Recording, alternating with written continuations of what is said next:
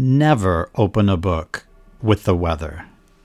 Weather is boring. Nobody wants to read about weather. People want to read about people.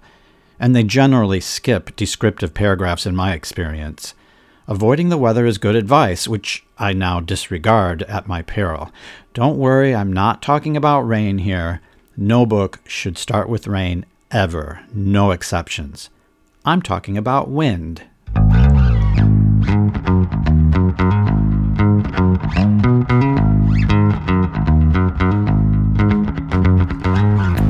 Hello, and welcome to Bestseller, where we read and rate the latest book at the top of the New York Times hardcover fiction list. 20 minutes with us, and you'll know whether to read it or regift it. I'm Barbara. And I'm Brian. Today we're overviewing the new bestsellers that have made the New York Times hardcover fiction list so far this calendar year, 2024. And there are 11 of them to date. One of them, First Lie Wins by Ashley Elston, we'll be reviewing in full next episode, so we'll talk about that one next time. Today we're taking a quick look at the other 10. Now, most of the books that have been taking up space on the list over the last month or so are not new. They're books from last year, or even from the year before, that have carried over into 2024. Right. Out of the 28 books that have made the list so far this year, 4 of them were released way back in 2022. That's Lessons in Chemistry, Demon Copperhead, Tomorrow and Tomorrow and Tomorrow. All of which we reviewed last year. And Remarkably Bright Creatures, which we didn't review together, but I did read it and I gave it 3 stars. And there are 13 other books that first made the list in 2023 and have tailed over into 2024's lists. Books like Stephen King's Holly and The Heaven and Earth Grocery Store by James McBride. And even more prominently, the first 2 parts of the Empyrean series by Rebecca Yarros, Fourth Wing and Iron Flame. Yes, those books have held the number 1 and 2 spots for 5 weeks in a row in 2024. Yarros has had such a lock on those top 2 spots. I think Coming in 3 should really be considered an honorary number 1 at this point. The list has been really crowded with old books so far, but that hasn't stopped a small number of newbies from poking their heads into the party. And we are going to tell you a little bit about each one in this episode. We haven't read them all yet, so these will not be reviews. They'll be overviews. Little blurbs.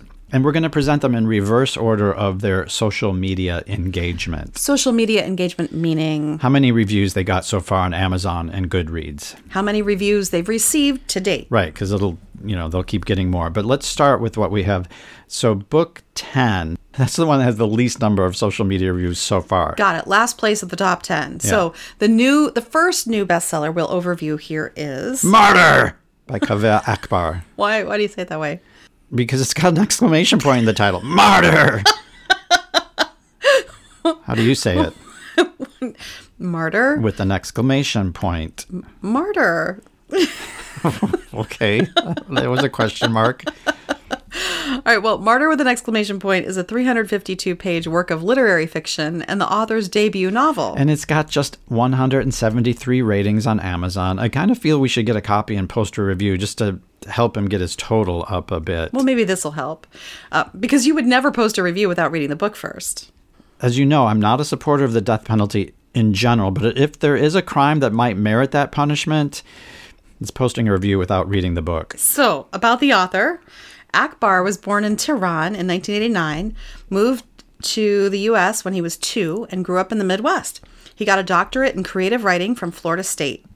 I didn't know you could get a doctorate in creative writing. Apparently you can. So wait, if he's in a movie theater and there's a medical emergency and someone yells out, "Is there a doctor in the house?" he could raise his hand and say, "I'm a doctor. What do you need me to write?" Probably would not. He's a respectable guy. He's the poetry editor at The Nation.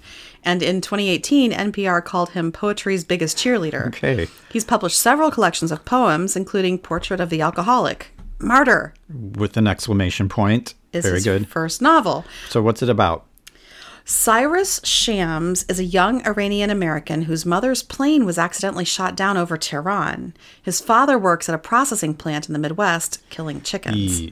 Cyrus is a drunken, drug-addicted poet who is obsessed with martyrs in his family's past. Sounds like literary fiction. Here's a blurb from author Lauren Groff. The best novel you'll ever read about the joy of language, addiction, displacement, martyrdom, belonging, and homesickness. She's playing it safe. I mean, how many novels are there about language, addiction, displacement, martyrdom, belonging, and homesickness? Of all the novels that are about all those, this is the best one. Tell us how the opening sentence goes. So that goes like this. Maybe it was that Cyrus had done the wrong drugs in the right order, or the right drugs in the wrong order, but when God finally spoke back to him after 27 years of silence, what Cyrus wanted more than anything else was a do-over. I'll take that. Yeah. So we thought it might be edifying, or at least fun, to share a couple of user reviews for each of these 10 new bestsellers, one from a 5-star review and another from a 1-star. What do we have for Martyr? You're getting... I like that.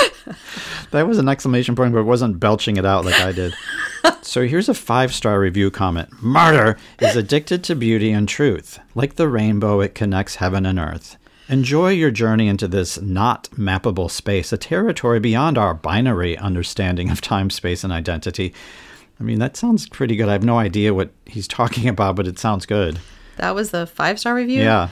All right, so what about the 1-star? I actually couldn't find one. Oh. Remember, he doesn't have that many Amazon reviews yet, but here's a 3-star. Quote, the story ends on a high note, I suppose.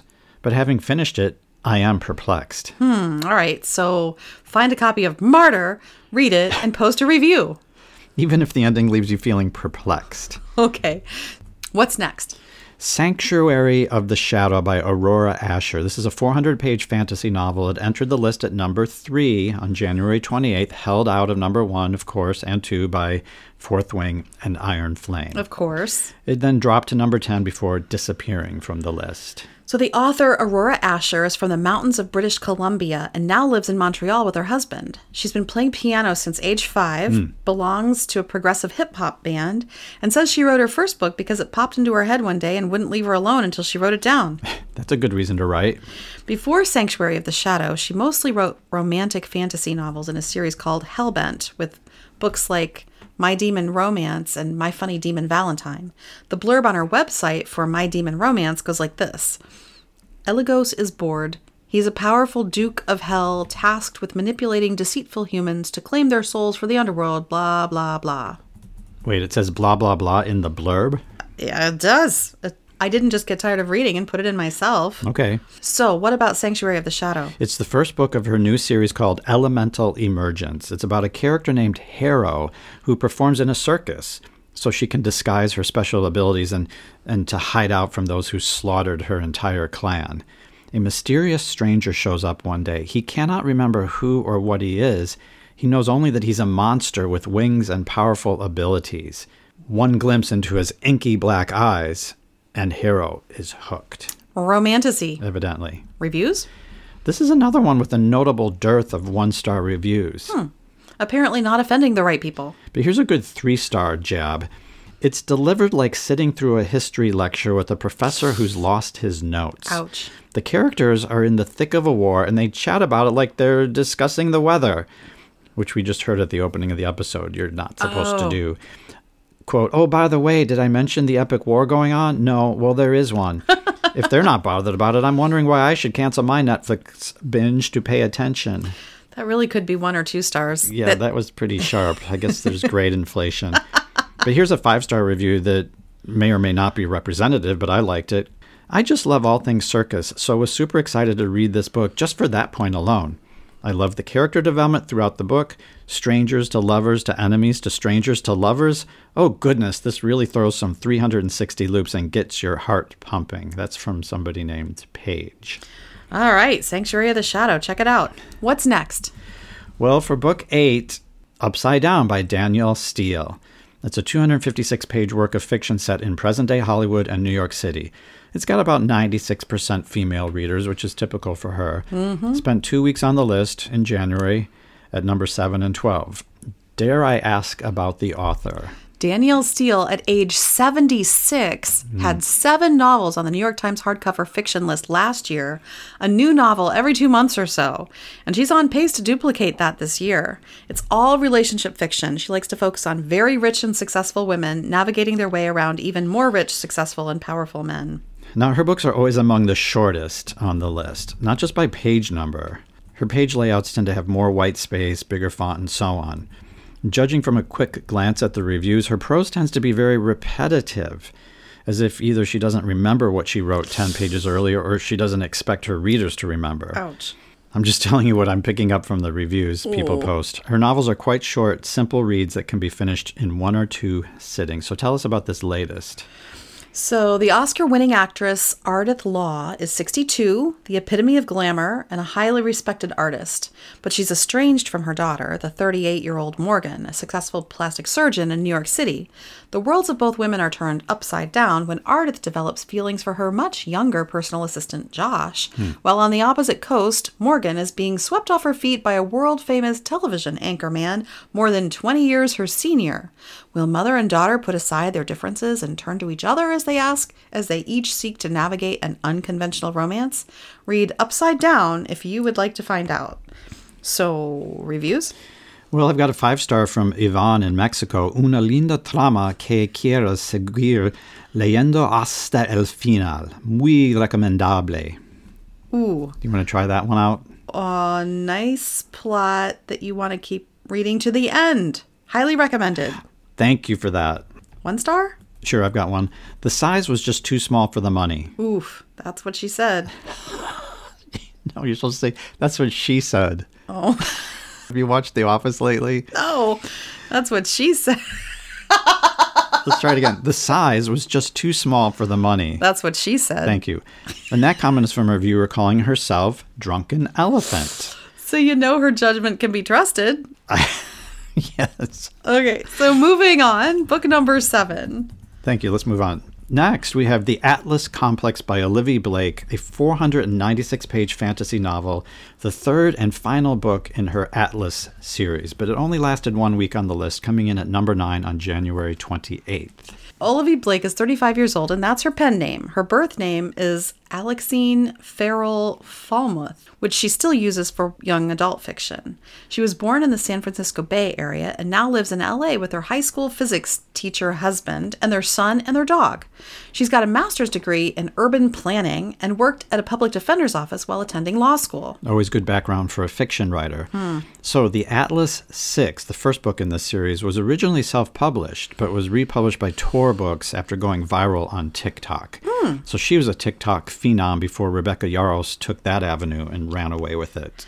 The series is about the Alexandrian society, caretakers of lost knowledge from the great civilizations of antiquity. Every decade, 6 of the most uniquely talented magicians are considered for initiation. 5 of them survive, 1 does not. So a little like Fourth Wing, except here the emphasis is on magic ability, not fighting metal. Plus, the odds are much better here, 5 out of 6. That's pretty good. Yeah, Fourth Wing is like how many? 1 in 10 survive? Yeah, read Iron Flame. I'm getting to it. Okay. Okay, unfortunately, Volume 3 of the Atlas series is not doing well in the ratings. Only a 3.3 average on Amazon, 3.1 on Goodreads. So share some good and some bad. I'll start with the bad. Here's a 1-star review from Everett. Atlas Complex is not a story. It's a PhD dissertation with name dropping. Ooh. The point of said dissertation seeming to be that all choices are meaningless because you'll just suck oxygen and then die anyway. It's impossible to follow the motivations of any given character because it's all layered with Blake's endless rhetorical flourishes that could be beautiful if they were actually connected to any sort of coherent narrative. That's my voice doing all caps. Ouch. So it sounds like... That's a 1-star review. But here's a 3-star review from Robin. Not sure I really got the point, except that people don't matter and we as a species are crap. So it's a philosophy book. Yeah. Okay. Listen to this 5-star review from Christopher. A lot of people really hated this book. If you've read the first 2, you should know this likely wasn't going to go the way most people wanted. That was the point. The entire trilogy was a commentary on human nature and the intoxicating allure of power and knowledge. It was always supposed to end with betrayal, heartache, and tragedy. I can see why her average is low. She's written a book with a bleak philosophy and a bleak ending to match. I like bleak. So let's move on to book 6. All right. So Emily Wilde's Map of the Otherlands by Heather Fawcett. 352 pages. The second novel in the Emily Wilde fantasy series, set in Cambridge, England in 1910. Spent just 1 week on the list at number 9, February 4th. So Heather Fawcett is another young Canadian fantasy writer who, like Aurora Asher, writes for young people and for adults. She lives on Vancouver Island, has a master's in English literature and a bachelor's in archaeology. So many great academic backgrounds across these authors today. Right? Literature, law, urban planning, now archaeology. So this is the second book of her series about Emily Wilde, who's a genius scholar of fairy folklore, who just wrote the world's first comprehensive encyclopedia of fairies. Oh, I love that. She's got feelings for her fellow scholar, Wendell, an exiled fairy king on the run from his murderous mother and her assassins. Wow. In this book, Emily accompanies him to the Austrian Alps, hoping to help him find the door back to Bumblebee's realm. I guess that's where he comes from, and somehow free him from his family's murderous intentions. It's got a pretty cool opening sentence. Okay, so here it is. The foot would not fit in my briefcase, so I wrapped it in cloth and wrestled it into an old knapsack I sometimes carry with me on expeditions. That bodes well. I mean, for the reader, not for the character who lost a foot. Reviews? It's averaging 4.6, which is good. Here's a 5-star review from somebody calling herself She Reads and She Whines. Wait, whines about books? Well, there's no H, so I think she means she indulges while she reads. A touch of the grape. Vino tinto. Not always a good idea to drink and post. Well, here, you judge. Here's a review. Heather Fawcett must have used a fairy enchantment on this book because it is irresistible. Oh. Everything I adored about the first book continues in this one, but it's also more. More humor, more cozy, more horror, more fairies, more romance. Could you hear the wine talking in that maybe review? One more glass. 1-star review? I couldn't find any, but here's a 3-star from Pink Car Cutie. Sequel syndrome, entire action section lopped together in the last 50 pages. I highly enjoyed the plot when it finally happened. Maybe she just needs to have a glass of wine. That's Pink Car Cutie. Okay. So we're up to book 5. Or down to... Are we down or are we up? We're on book 5.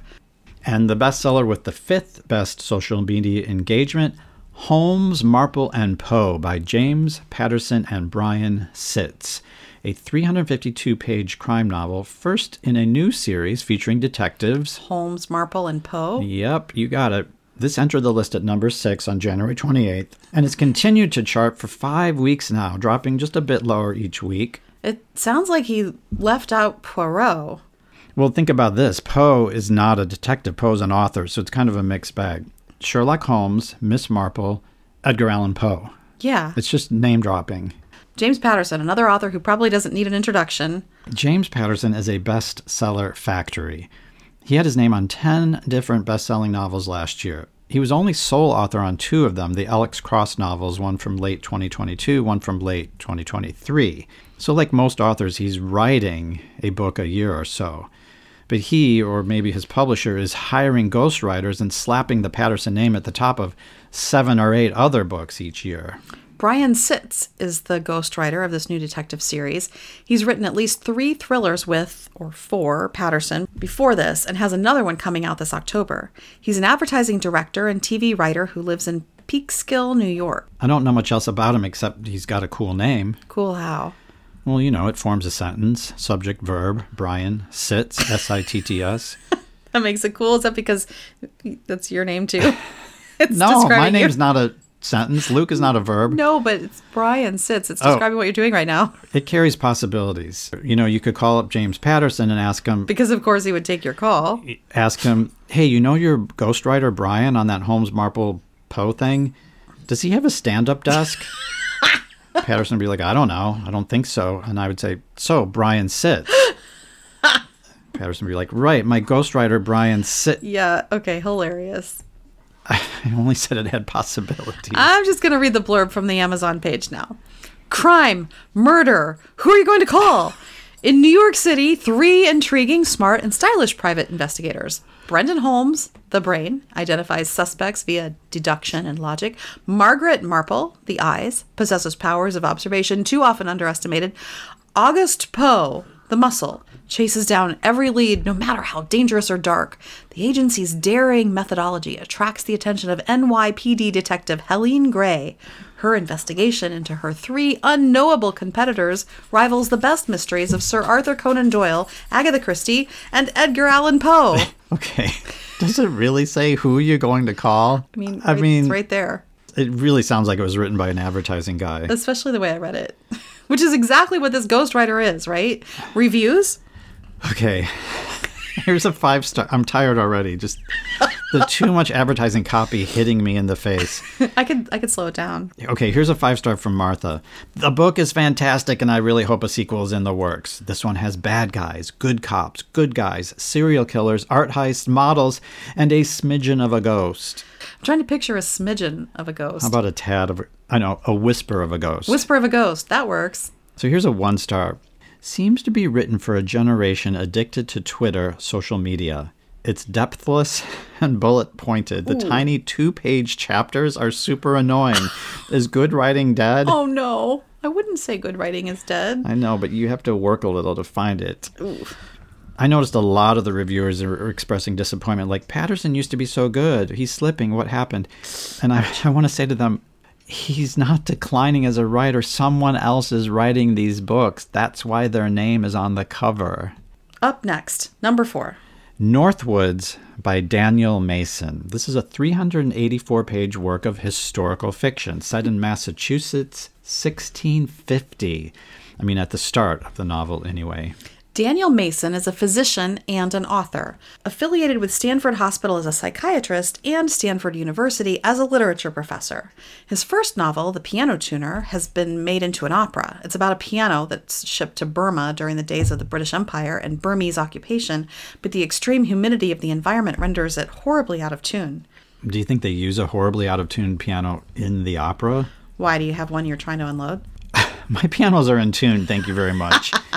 I'm just saying I would go to hear that opera if they deliberately used an out-of-tune piano in the music. All right, so Northwoods is about a cabin in the woods of New England and its succession of inhabitants through the centuries, starting in 1650 with a pair of lovers absconding from a Puritan colony, then an English soldier abandoning the battlefield, a pair of spinster twins, a crime reporter, a painter, conman, panther, and even a lusty beetle. Oh, okay. Sounds fun. Yeah. It was released on September 19th, 2023. It did not chart at that time, but it made the January 7th, 2024 list after getting a bump by being named Best Book of the Year by Time, NPR, Christian Science Monitor, Publishers Weekly, and others. In 2023? At the end of 2023, so it pushed it onto the January 2024 list just for 1 week at number 15 before it disappeared. Reviews worth passing on? Here's a 1-star from Jessamine.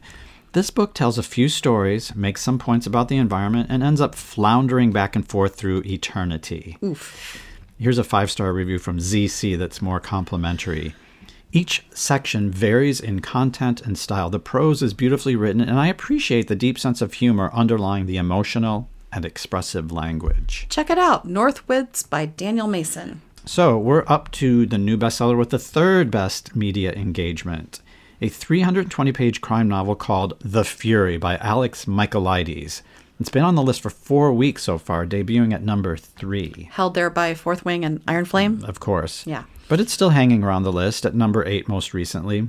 Michaelides was born in Cyprus to a Greek father and an English mother. He studied English literature at Cambridge and also studied psychotherapy and worked for a while at a secure unit for young adults. This gave him material for his debut novel, The Silent Patient, about a patient in a psychiatric unit who turns mute after murdering her husband. Yeah, and his new book, The Fury, is about a reclusive ex-movie star, Lana Farrar, who invites her English friends to spend Easter on her idyllic private Greek island. Cozy. Yes, but this time their first night on holiday ends with one of the guests found murdered. Very Agatha Christie. Yeah, maybe even more so than the Holmes, Marple, and Poe joint. Now, if you think back, way back to the beginning of this show. The opening paragraph you read? Right. The never open a book with a weather opener. That's from The Fury. He kind of broke his own rule there. It's like he really wanted to open with a weather, but had to explain himself to the readers. Or editors. So that was an unusual opening anyway. Maybe it'll make our Bestie Awards next year. Any reviews for us? Here's a 1-star from Crystal. Too disjointed. I found myself just reading first and last sentences of paragraphs just to end it. It is just cut up, making stories within stories like those Russian stacking dolls. Too crazy for my taste. Maybe she should have read the whole paragraph. I do that too sometimes I just read the first sentence of a paragraph and go on. Maybe that's how you can get through Iron Flame. I'm looking for any help. But here's a 5-star review from Always Reading. It's a why done it for the ages. Enjoy the ride. I still have a smile on my face thinking about so many lines in this book. Jealous others get to experience it for the first time. Ooh. All right, so we're up to number 2. Yes, and it is Random in Death by J.D. Robb, a 368-page police procedural set in New York City in 2061, her 58th novel in the In Death series. It was only on the list for 2 weeks, number 3 on February 11th, kind of, again, like an honorary number 1, and then falling to number 11 the next week before disappearing from the list. Though not from the shelves. It's got good social media engagement, at least on Amazon. She's got nearly 10,000 ratings on Amazon, more than any other new bestsellers so far. So why is she not first? Because there is one book that had a lot more reviews on Goodreads. We'll get to that next. Got it. But I knew from our review of Encore in Death a year ago that Nora Roberts keeps a blog. By the way, J.D. Robb is the pseudonym of Nora Roberts. Right. Nora Roberts keeps a blog called Fall Into the Story. I don't know if you remember last year, she posted about a family vacation to some private beach resort. Yeah, what is she up to this year? So her latest entry is called Nora at Home, Mission Accomplished. And she's got pictures of her dining room, library, and something she calls the One More Room, which might be a rather uncomfortable study, it looks like in the picture. All these rooms are all tidied up after her annual January purge, getting rid of clutter. So what's your method for getting rid of clutter? I didn't know you were supposed to have a method. There's whole shows about it. I guess my method is you keep throwing things into stacks until the stacks topple, and then you frantically dig yourself out. You? I just walk around it. We're not Nora Roberts, evidently. She has an annual purge. Well, we could try that. Check out her blog. Yeah. Absolutely. So this new Nora Roberts book, Random in Death by J.D. Robb, falls within her series about the New York City detective Eve Dallas, set in the year 2061. The official description of this latest installment tells us that it's about a 16-year-old girl out enjoying a live band, but she gets jabbed with a needle and ends up dying in the alley. Does it have a good opening sentence? Gimme Avenue A, 'cause they say. Okay, so that's supposed to be like a rock band lyric from the future, I guess. Oh, okay. So, Gimme Avenue A, 'cause they say. So she's averaging 4.8 stars with over 10,000 ratings. Wow.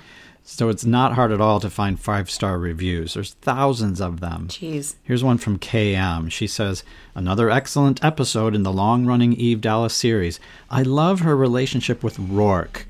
This time, their conflict centers around him giving her some pocket money when she forgets to visit an ATM. Yeah, it hurts her pride to accept, and his pride when she tries to pay him back. I loved it so much I read it twice within just a few hours. Ugh. I'm sorry. Conflict between the romantic leads about him giving her pocket money doesn't sound very interesting, and besides, they're married, so it's marital property. What do they care? Plus, it doesn't sound very much from the future. Are we really going to have ATMs in 2061? Or pocket money? So, any 1-star reviews? I'm sorry, I'm biased by the fact that that was our least favorite book last year. Did you leave a 1-star review? And yes, and I resolved not to read it. So I'm a little biased. Okay. But here's a 1-star review. Actually, I couldn't find any. The top listed critical post is a 3-star review from Yan Yan. There's that inflation again. Yeah. So Yan Yan says she just discovered the series and read the first book and this one side by side. Quote, why was the very first book so polished and neat, but the dialogue in the 58th was so jarring? Dear author, have you cut ties with an editor? Oh, no. Dear author, if this is the quality of your series going forward, it's time to end it. But that was still a 3. Great inflation. I'm telling you, it's real. Oh my gosh. The struggle is real. Where's a good 1-star when you need it? There's always someone who's got to spoil the J.D. Robb party. And sometimes that someone is us. Fair enough. All right, so are you ready for number 1? Yes. Yay, drum roll. And the New York Times bestseller with the best social media response so far is... Gotha Canna by Runix. It's got 7,500 Amazon reviews, a little bit less than J.D. Robb, but over 36,000 on Goodreads. Oh, wow. People are talking. Yes. This 416-page dark romantasy novel has been on the list for 3 weeks so far, debuting and peaking at number 4 behind, of course, Rebecca Yarros, and also J.D. Robb's new one. Tell us about the author. Oh, right. We don't know anything about her. This is deliberate on the author's part. She adopted this pseudonym, Runix, R-U-N-Y-X, and has kept her identity secret by choice. All she said in interviews is she's a vagabond and she's 30 years old. Maybe that much is true, maybe not. Maybe her books were written by a machine. Who knows? Whoever she is, she's written, or has attributed it to her anyway, some 13 novels, Wow. including 6 in the Dark Verse series. These are dark suspense romance novels with titles like The Predator, The Reaper, The Emperor, The Finisher, and so on. The blurb for Gothicana goes like this. The eternal romance of Beauty and the Beast meets the gothic suspense of Dracula in this erotic, dark academia story of epic love. Erotic, dark academia? Sounds like somebody didn't have a very good undergrad experience. Or maybe she's had a really boring and tedious undergrad and is writing this to compensate. Okay, opening line. That's pretty good. There was nothing scarier than a blind old woman with whites for eyes suddenly gripping your arm under a full moon night. That does sound scary. So, reviews? So let's start with 1 star and then go to 5 so we can end on an up note. Here's a 1-star review from Alexa. The map in the front was so fun I got really excited. I never see maps in romance novels. How fun. But as soon as the characters started talking to each other, it was over. Oof. There were lines so insanely lazy. It felt like an 8th grade horror fiction contest winner wrote this. Oh. Yeah, for example, it was spooky and really weird. Doesn't that just send chills down your spine? I guess that last line was meant to be sarcastic. I tried to read it that way. So what about a 5-star? Okay, 5-star review from Asher's Maya. In the classes when Vad talked about literature, so just proves how much research she does for her books. The plot, OMG, gives me fear because I read at night. Their connection. Even the universe knows they're meant to be. Please, how can I find what they have? Please spelled with a bunch of S's. I hope this Asher's Maya finds her true love. And I hope Maya's Asher doesn't read this review and find out where he stands with her. Well. So before we wrap up, I wanted to ask you, given these 10 overviews, which bestseller are you most excited to read? Oh, boy. Of these? I'm thinking probably the one that maybe was most intriguing was the first one, the Iranian-American one. Martyr. Yeah, what? Yeah. Maybe it was just more memorable because of the way you kept saying the name. For me, it was the bleak one. Oh, which You one? know, the Atlas. Oh. What was it called? The Atlas Complex? Yeah. Even though it means I'll probably have to read all 3 books in the series. Yeah, you like Bleak. And I'm not afraid to admit it. But maybe you should get that Iron Flame first. Hey, let me remind you that Olivia Blake came before the Rebecca Yarros phenomenon. She's got precedence. All right. Well, thanks for joining us. We'll see you next episode when we review First Lie Wins by Ashley Elston, the Reese Witherspoon Book Club pick for January 2024. Until then, keep dreaming, keep flying, Keep laughing, keep crying. and don't stop until you've read them all.